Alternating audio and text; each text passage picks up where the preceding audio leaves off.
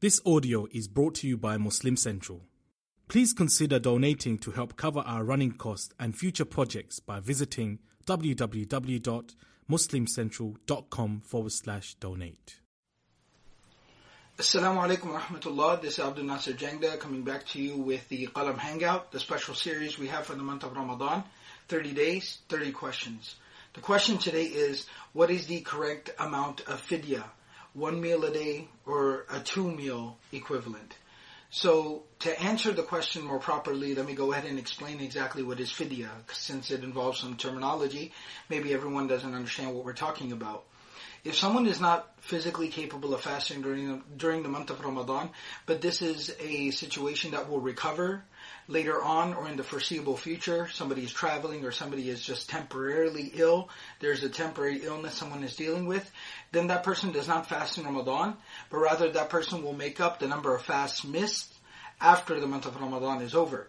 However, if someone has reached such an old age where it's not possible for them to fast pretty much from here on out, or somebody is terminally ill, or somebody has a very serious physical, condition that does not allow them to fast based on the recommendations and the advice from their doctors, and this is not, as far as we're concerned, this is not something that they are going to recover from, but this is a permanent illness, a permanent condition, then in this circumstance, Allah subhanahu wa ta'ala says in the Quran, وَعَلَى الَّذِينَ يُطِيقُونَهُ فِدْيَةٌ طَعَامُ مِسْكِينٍ.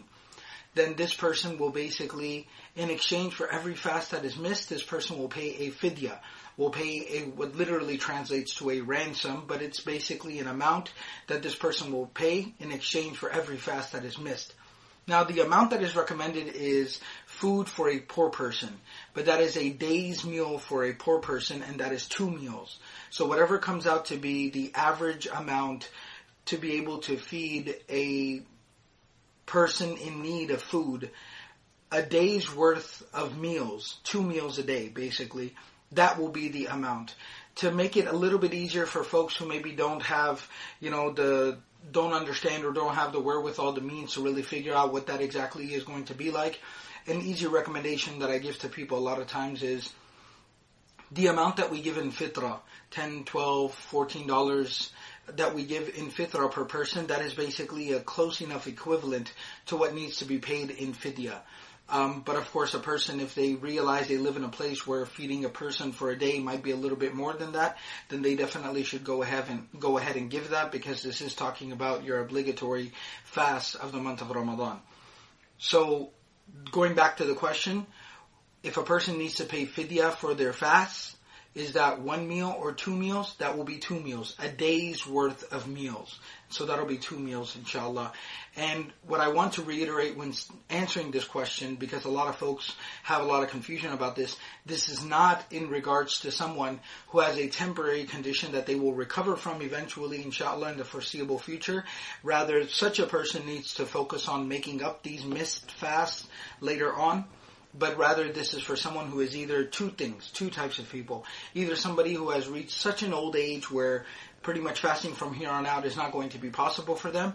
Or number 2, for someone who has a more permanent, chronic, terminal illness that will prevent them from fasting, not only just now in Ramadan, but even after Ramadan is over. Such a person will pay in exchange for every fast that they miss. This leads to one other follow-up question, and I'll conclude with that. Sometimes folks ask the question, well, what if somebody's in such a condition, terminally ill or very, very extremely old, cannot fast anymore, and they basically need to pay fidya? So even if we're, estimating it around $10 or $20 a day, we're talking about $20 a day, we're talking about maybe up to $600. What if somebody doesn't have the financial means to even pay the fidya? Then such a person needs to understand that Allah subhanahu wa ta'ala does not obligate anyone beyond their means and their capacity. And that person will basically just turn to Allah subhanahu wa ta'ala, ask Allah subhanahu wa ta'ala to accept from him or her, and they will not be obligated. There's actually a real beautiful story from the time of the Prophet ﷺ, and I'll conclude with this, where a man came to the Prophet ﷺ and he said that, the narration mentions that he had to pay the kafara, he had to pay the penalty. And so freeing of a slave, and he said, I can't afford that. Fasting 60 days in a row, he said, I'm not capable of that. Feeding 60 poor people a day's worth of meals, and he said, again, I don't have the wherewithal, the means, the finances for that. So the Prophet ﷺ then gave him some money, and he said that this was given to me as a gift. I am passing this on to you, and you can use this to contribute this to pay for the kafara, the penalty that is due upon you. Upon that instruction, the man said, so should I go and pay this, deliver this money to the poorest person I know? The Prophet ﷺ said, yes. He goes, well, I'm the poorest person that I know. And the Prophet ﷺ said, then go ahead and keep it for you and your family. And inshallah, Allah subhanahu wa ta'ala has accepted from you and forgiven you for whatever indiscretion that you had.